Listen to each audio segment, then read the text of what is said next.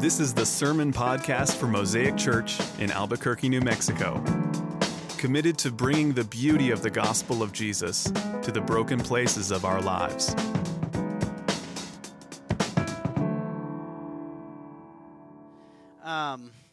If you're kind of just been hanging around our church, maybe for a few weeks, maybe this is your first week. Again, if we haven't met yet, my name's Adam. Really thrilled that you're here today. We have been kind of really for a little while. We started a sermon series in the book of Acts, which is a New Testament book. We started last fall, so a little over a year ago. We've taken some breaks. We took a break this summer, and we're actually going to be spending the next 2 Sundays in the book of Acts. So if you're kind of tracking along where we're headed, and then we're going to take a pause. We do this pretty annually. We're not a church that follows like the church calendar really meticulously, but we typically pause kind of in the Christmas season, and we celebrate what's called Advent, which is a season of preparation. And so we'll do that. I actually think I'm going to start that the Sunday before Thanksgiving. So for those of you that are like church calendar technical people, that's not technically Advent, but we're gonna do some stuff on the 22nd, and then we'll spend December doing all that kind of stuff. So if you've brought your Bible with you, we are in the book of Acts this morning in the New Testament, picking up where we left off last week, which is chapter 13. Let me just really quickly, I don't want to spend a ton of time prefacing this morning, but the Apostle Paul was a really important figure in the early church. He's on his first missionary journey at this point. He's traveling with Barnabas, and one of his other companions, John Mark, has now left the tour, but they are traveling along, and this morning we're picking up the passage where we left off in the same city. It's called Antioch in Pisidia, and as far as the passage reads, what we dealt with last week was one Saturday kind of church service in the synagogue. And then what we're picking up today is the following Saturday church service in the synagogue. And so between Saturday to Saturday, a lot has happened. The assumption is not that Paul and Barnabas were just kind of hanging out waiting for synagogue to happen again. They would have been meeting with people in homes. They would have been having meals, interactions in the marketplace, and so a lot was happening kind of Saturday to Saturday. But as last week's text read, they were eager to hear more of what Paul had to say about this Jesus and what it meant to the world and to the Jewish people. And so he shows up again on this second synagogue, and that's where we pick up this morning in verse 44. And then I'm going to read down through verse 7 of chapter 14 for us today. So this is the word of God for his people this morning. The next Sabbath, almost the whole city gathered to hear the word of the Lord. But when the Jews saw the crowds, they were filled with jealousy and began to contradict what was spoken by Paul, reviling him. And Paul and Barnabas spoke out boldly, saying, "It was necessary that the word of God be spoken first to you. Since you thrust it aside and judge yourselves unworthy of eternal life, behold, we are turning to the Gentiles. For so the Lord has commanded us, saying, I have made you a light for the Gentiles, that you may bring salvation to the ends of the earth." And when the Gentiles heard this, they began rejoicing and glorifying the word of the Lord, and as many as were appointed to eternal life believed. And the word of the Lord was spreading throughout the whole region. But the Jews incited the devout women of high standing and the leading men of the city, stirred up persecution against Paul and Barnabas, and drove them out of their district. But they shook off the dust from their feet against them and went to Iconium. And the disciples were filled with joy and with the Holy Spirit. Now, at Iconium, they entered together into the Jewish synagogue and spoke in such a way that a great number of both Jews and Greeks believed. But the unbelieving Jews stirred up the Gentiles and poisoned their minds against the brothers. So they remained for a long time, speaking boldly for the Lord, who bore witness to the word of his grace, granting signs and wonders to be done by their hands. But the people of the city were divided. Some sided with the Jews and some with the apostles. And when an attempt was made by both Gentiles and Jews with their rulers to mistreat them and to stone them, they learned of it and fled to Lystra and Derbe, cities of Lycaonia, and to the surrounding country. And there they continued to preach the gospel. This is God's word. Let's ask him to bless the preaching of it. Father, it's now with collective hearts in this park, and maybe if someone's listening online at a later time, we have collective hearts here that are meditating on the things of your word, and we pray that all of our hearts would be pleasing to you. Lord, I ask that you would make the words of this one man's mouth pleasing to you. Lord, you're our rock and you're our Redeemer, and we pray these things in Jesus' name. Amen. A couple anniversaries going on, not my wedding anniversary. One is coming up in January. In January 10th of the next year, we as a church will be celebrating 5 years of gathered worship together. Yeah, a little golf clap there. Saw that. That's Presbyterian. And we just, 5 years of gathered worship. Now, my family and I, we moved here a little longer than 5 years ago to do the work. But 5 years in January will be what we've been gathering together as a church like this, at least on Sunday mornings. And, I don't know if you know all that goes into starting a new church, planting a new church. I mentioned in that little kind of off-the-cuff mark, we're a Presbyterian church. And so if that's news to you, welcome to a Presbyterian church. But Presbyterian is kind of an alternative word for people who love to do things, as the Bible says, in decent and in order, a.k.a. really slow. We love process. We love being really thoughtful about things, and kind of the whole process of starting Mosaic Church was a couple years long. We were in Texas at the time, and so before you come to start, you don't show up and just buy a couple signs and start a church, at least not in our circles. There's just a lot. There's demographic studies of the area, and you got to make sure that there's some strategy behind where we're going, why we're going there. There's assessment. They've got to make sure that the planting pastor is okay, that he's able to do this kind of work. And there's training, and there's we've got to raise a lot of money, and you've got to visit the area, and there's just a lot that goes into planning a church. And I love decency and order. I love being Presbyterian, don't get me wrong. But in the Bible, at least in the New Testament times, that was not the process. It appears that the church at Antioch and Pisidia got planted in a week, like Sabbath to Sabbath, new church. But one of the reasons we plant churches, one of the reasons that my family moved here to begin the work of planting Mosaic Church is represented in a single statement. There's not many single statements in a book that have captured my attention like this one. I want to read it to you. And here's what caught my attention. I read from an author, commentator one time. He said that the single most effective evangelistic methodology under heaven is planting new churches. Let me just translate that into non-jargony type of terms. The best way to reach people who do not know about Jesus is to plant new churches. And, that's not to say there aren't other ways, but there is something uniquely qualitative about a new church that draws unchurched, or what I would call de-churched people. Maybe people that have been around the church, have been around the gospel, but that aren't interested. And so when we came to plant Mosaic, the goal was not to find all 24 Presbyterians that were in town and then start a church. The goal was to reach new people with the good news about Jesus. And by God's grace, we've done that. Some of you are products of that. You're in our church, and you were not formerly a believer, and now you are. And that's been a really beautiful, sweet thing. That our desire as a church is not just to shuffle sheep from another church, and if you're a sheep that came from another church to our church, you're welcome too. That's great. But that wasn't our aim. Wasn't just to find Christians and just start a new Christian thing. It was to reach new people, and it still is our aim. That's That's why we exist, and we want to plant more churches. That's anniversary number 1. Anniversary number 2 is today, actually. November 1st, 2001, to the best of my knowledge, is the day I became a Christian.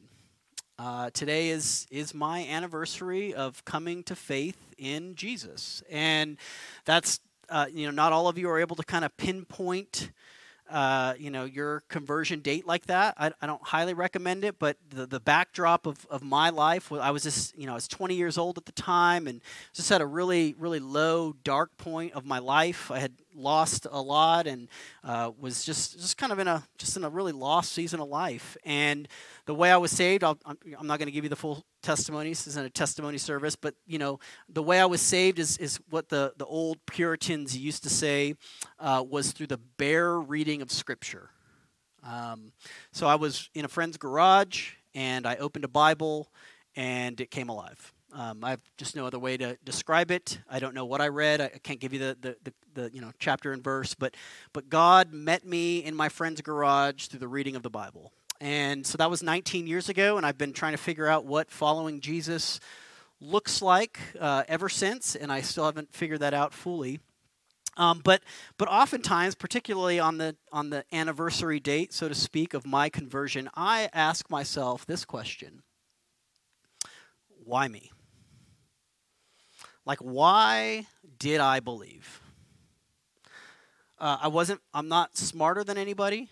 I had very little exposure to the Christian faith, and I had really done nothing to put myself in that position at that point.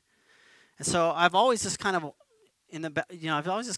asked that, like, why was I made to believe? Today's passage in the book of Acts, you can't, I've been studying it for a couple weeks now. You can't get away from the fact, the language of the narrative is that there were some who were believing and some who were not believing. The Jews were largely rejecting, the Gentiles were largely receiving. The city was divided. It's all about belief and unbelief. Why? And there are some really poignant theological statements in this passage that I want to unpack with you this morning. But before we kind of do that, let me just make it really clear to kind of the listening audience today. There are only two kinds of people in the world. There are those who are believing in the gospel, and there are those who are not believing in the gospel.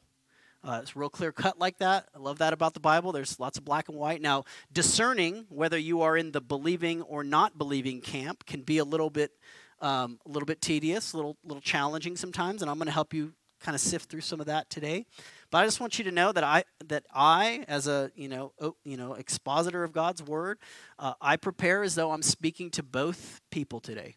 I'm speaking to people that are believing in the gospel, and I'm speaking to people this morning that are not believing in the gospel. So that's kind of my disclaimer for the passage. Here's really semi-uninspiring points, back-to-back weeks now, if you've been with us 2 weeks. 2 points today, nothing super inspiring about the points themselves.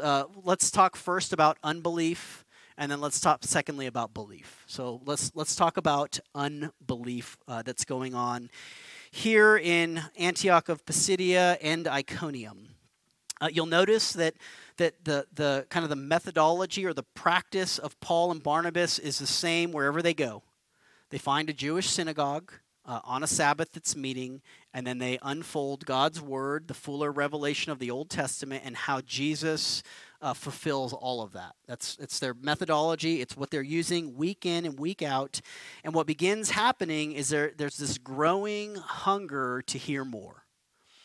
And the thing that they're attracting the people with is not anything that's kind of flash in the pan. It's not anything that's really a big deal. Some wonders and signs were attached to the service in Iconium, you'll notice. But the way the text reads in verse 44 is people were there to hear the word of the Lord. The plain preaching of the scriptures. As Paul would put it in other places in the New Testament, that he would preach Christ and him crucified. And so there was this increasing hunger and at the same time hostility towards that message. And the messenger, Paul himself, was unimpressive. He was an educated man. He was raised in the Jewish faith under one of the greatest Jewish rabbis. But his physical presentation of himself and the gospel was rather unimpressive. I came across the New Testament doesn't really describe people that often, but I came across an outside of the Bible description of the Apostle Paul. Here's how, actually it was a resident of Iconium who, in a historical book, described Paul this way. He was a man of small stature, with a bald head and crooked legs, and with eyebrows meeting and a nose somewhat hooked. That's Paul. Like short, bald, unibrow, and crooked legs. Like, I mean, like there's nothing, less impressive, I feel like. So what you see here is the thing that is drawing people is the substance of the message. But the very same thing that was drawing people was also repelling them. When largely the Jews in this passage observed what was going on, the passage describes them as being filled with jealousy. That word could also be translated zeal. There was a single-minded commitment to the Jewish faith that they felt like this message was disrupting. And you see in their conduct how their unbelief was stirring up all kinds of activity. They found the important, influential people, the men and women of the city, to kind of, badmouth these men who were preaching, in their minds, a false gospel. And you see this kind of, this threat that they feel from this message. So what is it that's so threatening? Like, what is it about the gospel that is so threatening to people? Here's kind of what I think.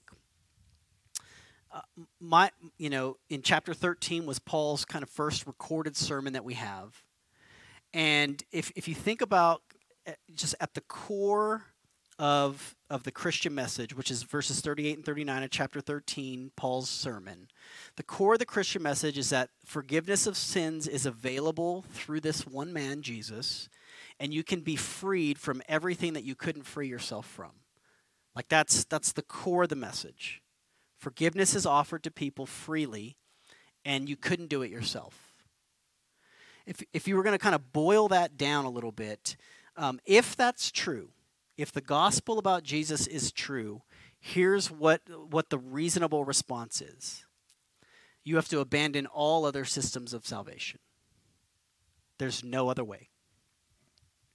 And whether you're a religious person or not a religious person, everyone has systems of salvation in their life. For like the non-religious person, a system of salvation could sound something like this. As long as I am generally a good person, everything will be okay. So, the ardent atheists and even kind of the unsure agnostic can kind of camp out in that area of just saying, hey, as long as I'm not bad as the worst person, everything should work out fine for me. It's a system of salvation. Now, for the religious person that goes kind of a little, their system of salvation, this would have been the Jews largely. Their system of salvation would have sounded something like this. As long as I'm a really good person, then everything will be okay.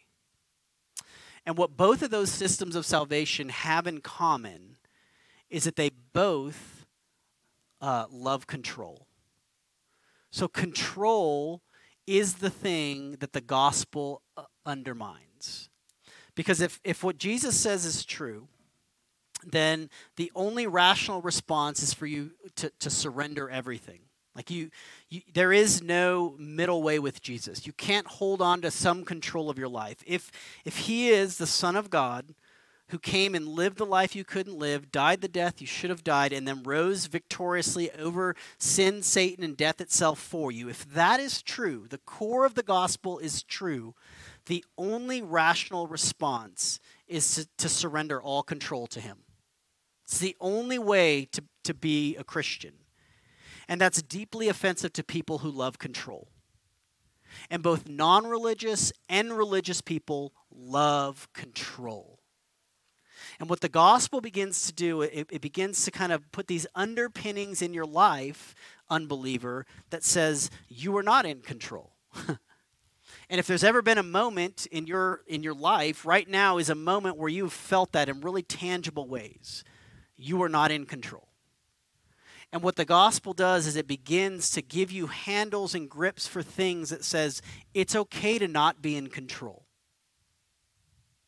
And so the threat of the religious people was that they would lose control. And when you lose that, you lose everything in their minds. See, what the religious zealots of this passage, the Jewish people, were losing was this sense of superiority. Right? Like if the Gentiles can be saved, like who's to say? Like all bets are off. Like if anyone can get into this thing, if this is available to everyone, like how do I have any moral high standing ground above anybody? And the answer is you don't. It also, what it would have done is what religion uniquely did for the Jewish people was it isolated them from outsiders and people who did not think, act, feel, vote like them, believe like them. Like it provided this insulatory nature of their lives. Unbelief does that.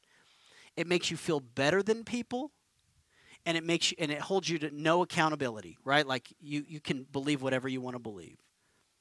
That's kind of how unbelief operates. It's what was going on here in Antioch and in Iconium. So then the belief, let's talk about the belief. Where does the belief come from? Why were some people believing and others were not? That's kind of the $1 million question. And I'm just going to go straight to the jugular here. Verse 48. Look at verse 48. Let me just read it again. It's the plain text. When the Gentiles heard this, meaning it's a quote from Isaiah 49 right above it, that the Gentiles have been given a light and that salvation's available to them. When the Gentiles heard this, they began rejoicing and glorifying the word of the Lord. And then here's the zinger. And as many as were appointed to eternal life believed. Now, before I begin to talk a little bit about that, let me just say just one little thing. I'm not here to persuade anyone on any theological position. I'm not really interested in theological persuasion from the pulpit. If you want to talk about these deeper kind of things, you can buy me lunch. We'll go talk about it at lunch. But I do want to give you some handles on this. I want you to think. I want you to grapple with this a little bit, and then to see how why Luke would say such a thing and what that means for your life. So here's the statement. Who believes? People who are appointed to eternal life. There are one of two ways to interpret that passage. It is based on either God's divine foreknowledge or God's divine sovereignty. Let me just, again, I don't want to go deep into the weeds of the theological debate, but here's kind of the nuts and bolts. There is no way to get around this passage. It is in the Bible. It is clear. It is all over the place. We're going to see that in a minute here. But the teaching is either that the reason these Gentiles were believing is because of God's foreknowledge. In other words, he appointed them to eternal life based on something he would see in the future. So who does God appoint and elect to eternal life? Anyone who believes. Okay? That's one take on it. The other take is that God, out of his sheer pleasure and mercy, appoints some people to eternal life, and they believe. So, who believes? People that were appointed to eternal life. Why do they believe? Because they were appointed to eternal life. Very small difference, but very, very significant difference. Does God appoint people to eternal life based on their faith in the future, or based on his sheer mercy. And here's what I want to do. I just pulled out, and it's all over the Bible. You can just, the sheet would be endless. But I pulled out 4 or 5, and I just went with Jesus' words, not to elevate them above the rest of Scripture. All Scripture is God's word. But I pulled out just a number of Jesus' teachings for you just to hear Jesus talk about this, and then I'll let you come to your conclusion, and maybe I'll push you in one direction or another. What did Jesus have to say about our faith? Where does our belief come from? And I'm not going to give you all the references because that'll make it feel clunky, and we don't have the screen up here. So I'm just going to read Jesus' words, and you just kind of take them in for a minute. The words that I have spoken to you are spirit and life, but there are some of you who do not believe. This is why I told you that no one can come to me unless it's granted to him by the Father. He would go on and say later, I thank you, Father, Lord of heaven and earth, that you have hidden these things from the wise and understanding and revealed them to little children. Yes, Father, for such was your gracious will. All things have been handed over to me by my Father, and no one knows the Son except the Father, and no one knows the Father except the Son, and anyone to whom the Son chooses to reveal him. To you it has been given to know the secrets of the kingdom of heaven, but to them it has not been given. And then final one I'll read this morning. Jesus would say, I'm the good shepherd. I know my own, and my own know me, just as the Father knows me, and I know the Father. And I lay down my life for the sheep. And I have other sheep that are not of this fold. I must bring them also, and they will listen to my voice. I told you, and you do not believe. The works that I do in my Father's name bear witness about me, but you do not believe because you're not part of my flock. My sheep hear my voice, and I know them, and they follow me. So I read those to you, not to, again, convince you or persuade you of a theological bent, but it appears to me that what's happening in Acts, and Luke makes this theological assertion, all those who were appointed to eternal life believed. And Jesus' teaching seems to be saying that the reason you believe is because you were made to believe. And if that doesn't feel sharp to you, and if questions of like, well, how is that fair? All those questions, again, we can do that at lunch. Like I'm not here to really answer that. All this passage does is brings to the surface the reality that you, if you're here today believing, have done nothing special to believe. That it was a sheer, magnificent gift of God's grace. You were made to believe. Now, if all that's true, if all that I have said is true, what does that mean for your life? Here's what it meant for the life of these believers who believe these things, I believe. It meant that they would do a couple of things. One, that they would evangelize boldly. That they would tell other people about Jesus because he's the one who gives faith. Can you imagine, and maybe you have imagined this, can you imagine the sheer weight of someone's eternal destiny resting on your shoulders? Like that you have to be persuasive enough, or your preaching has to be savvy enough, or your collective draw to people coming into the church has to be just, off the charts, engaging. Like if you operate like that, it will crush you. But the good news is that weight is just not on you. See, the early followers of Jesus knew that the weight was squarely on the shoulders of God. Their responsibility in this whole thing was to tell other people about Jesus, and the results, whether it was embracing the faith or rejecting the faith, was not up to them. And so they would evangelize boldly, and they would also just expect hostility. The way that they left Antioch was they got ran out of town. Right? Their message was not welcome there. It was overturning the religious systems, and they were not popular. And so, Jesus taught his people, shake the dust off your feet when you leave a city. If they don't want what you have to sell them, you go on to the next city. So they move on to Iconium. So let me just do this, kind of circling around a little bit. I want this to be like fresh air. Like this is the richest of the riches. Like this is the choicest of the meats. That God appoints people to eternal life and gives them belief. And again, assuming there are several two types of people here, believing and non-believing, let me just be really clear about the substance of this news. The substance of this news is that Jesus frees you from everything you could not free yourself from. So the things that shackle your interior life and your exterior life are the things that Jesus came to undo. The way Jesus frequently talked to people who were listening to his message was that he came to bind up the brokenhearted. He came to make people's hearts whole because he knew that they couldn't do it on their own. And so Jesus, the good news is that, as the Gospel of John records for us, it says that whoever believes in the Son has eternal life. So that's the invitation. Like I am extending that invitation to all who would hear of it today.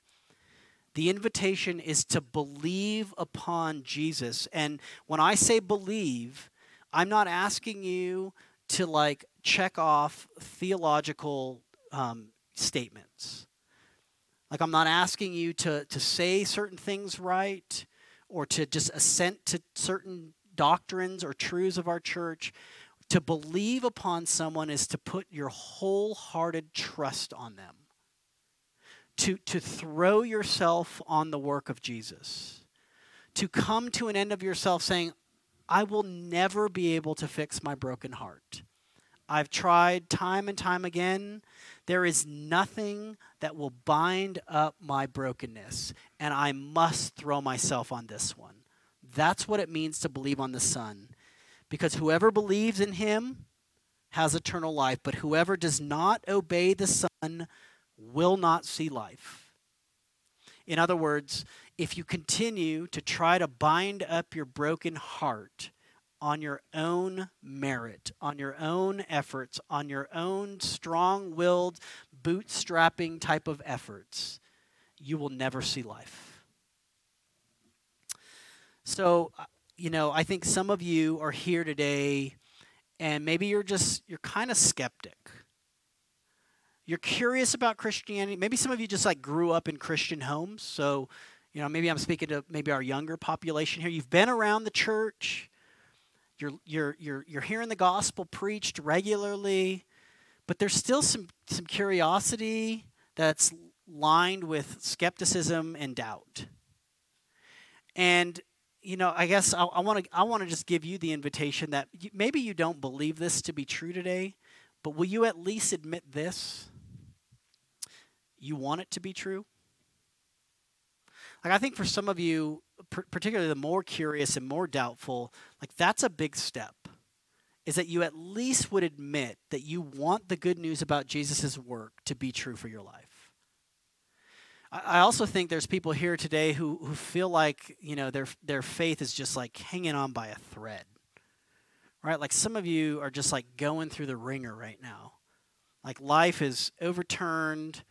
You're underemployed or unemployed, or you're just, you're hemorrhaging out, financial situation, or your kids are rebellious, or your marriage is beyond the rocks. It's deep, wherever you're at, and you're just hanging on by this thin thread of belief. And here's what I think you need to hear today. It is not the strength of your faith that will save you. It is the object of your faith that will save you. Jesus regularly told people to have just a little bit of faith, right? The mustard seed, right? It's not how strongly you are holding on to Jesus. It is how strongly he is holding on to you. You must just throw yourself on him. That's what belief in the gospel is, to throw yourself on the person and work of Jesus. He wants nothing less of you. And then finally, I think there's, plenty of people here that are in good faith. Like you feel like you're strongly believing. I've even had recent conversations with some of you where like this season of life has really birthed and awakened new things in your spiritual life. And I'm just over the hills happy for you. Like that's wonderful. And so to you, I'll leave you with just this thought. And we're gonna sing this song as we're kind of wrapping up right now. I want you, I'll just steal the line of the song if I can think of it. I don't have it written down. I want you to ask yourself, why was I made to hear your voice? Like, why me? I'm not more intellectually inclined. I'm not more spiritually attuned. I did nothing. Why was I made to hear your voice? And if you'll let that just wash over you, like that will revitalize faith in all new ways. The good news for the believer in Jesus today is that God has appointed to eternal life those who would believe.